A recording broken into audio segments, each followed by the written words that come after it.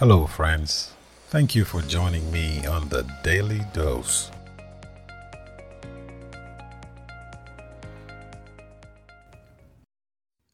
Hello, welcome back to the Daily Dose. I trust you have been enjoying the daily episodes and hope they have been inspiring to each and every one. As is customary, let us invite the Holy Spirit. Heavenly Father, we want to thank you for keeping and protecting us. I pray that these lessons have been an inspiration to the listeners. I also pray that each one is listening to the Holy Spirit's wooing. Fill our hearts now as we study more about your will for our lives. In Jesus' name, amen. Greeting, friends. Welcome back to another episode entitled Conquering a Heavenly City, Thursday, September 9th. The logical development of the key ideas in Hebrews chapter 4 becomes particularly evident when reading Hebrews 4, 8-11. Joshua did not give Israel rest.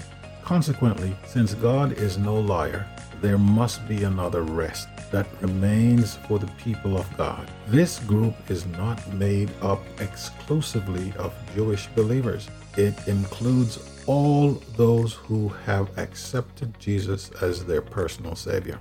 Read Galatians chapter 3, 26-29, and note the characteristics of God's post-cross covenant people. What does it mean that there is neither Jew nor Greek, neither slave nor free man, neither male nor female in the context in which Paul is writing? For in Christ Jesus you are all sons of God through faith. For as many of you as were baptized into Christ have put on Christ.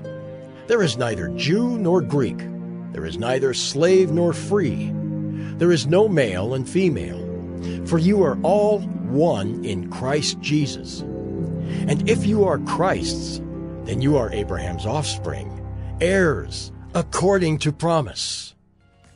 At times, Hebrews chapter 4 has been used to emphasize the observance of the seventh-day Sabbath, while others have used it to challenge the validity of this Sabbath rest in light of the fact that there is another end-time rest. Neither position reflects the biblical text well. Instead, the text suggests that the end-time focus of God's special rest has been present since creation, and that the celebration of Sabbath rest offers a small weekly taste of that end-time rest. Indeed, for the Jews, the Sabbath has been understood to be a small precursor of the Olam Haba, the world to come. The Sabbath-like rest that remains for the people of God, echoing God's rest on the first Sabbath in Earth's history, means that we can cease from our own works and trust Him to fulfill His promise of salvation for us. Contrary to arguments of some interpreters, the context does not support the suggestion that the Sabbath commandment had been fulfilled in the rest of salvation that Christ brought, making it unnecessary for Christians to obey it. The ultimate rest we are promised through what Christ has done for us does not replace the biblical seventh-day Sabbath. On the contrary, it enhances it.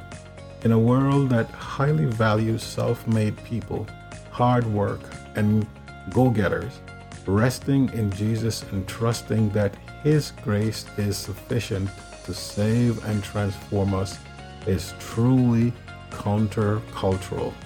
How can you help others find rest in Jesus when they think that their sins have been too grievous, that their hearts cannot be changed, and that their cases are truly hopeless? What biblical reference would you share with them?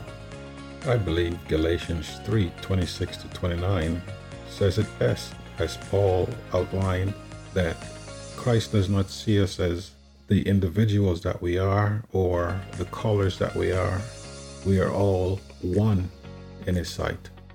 In addition to Paul's statement, Christ's grace is unmerited, undeserved, unearned. Jesus died the agonizing, painful death that lost sinners will die. He experienced the fullness of the Father's wrath or judgment against sin. He was rejected so that we could be accepted. He died the death that was ours so that we could live the life that was His.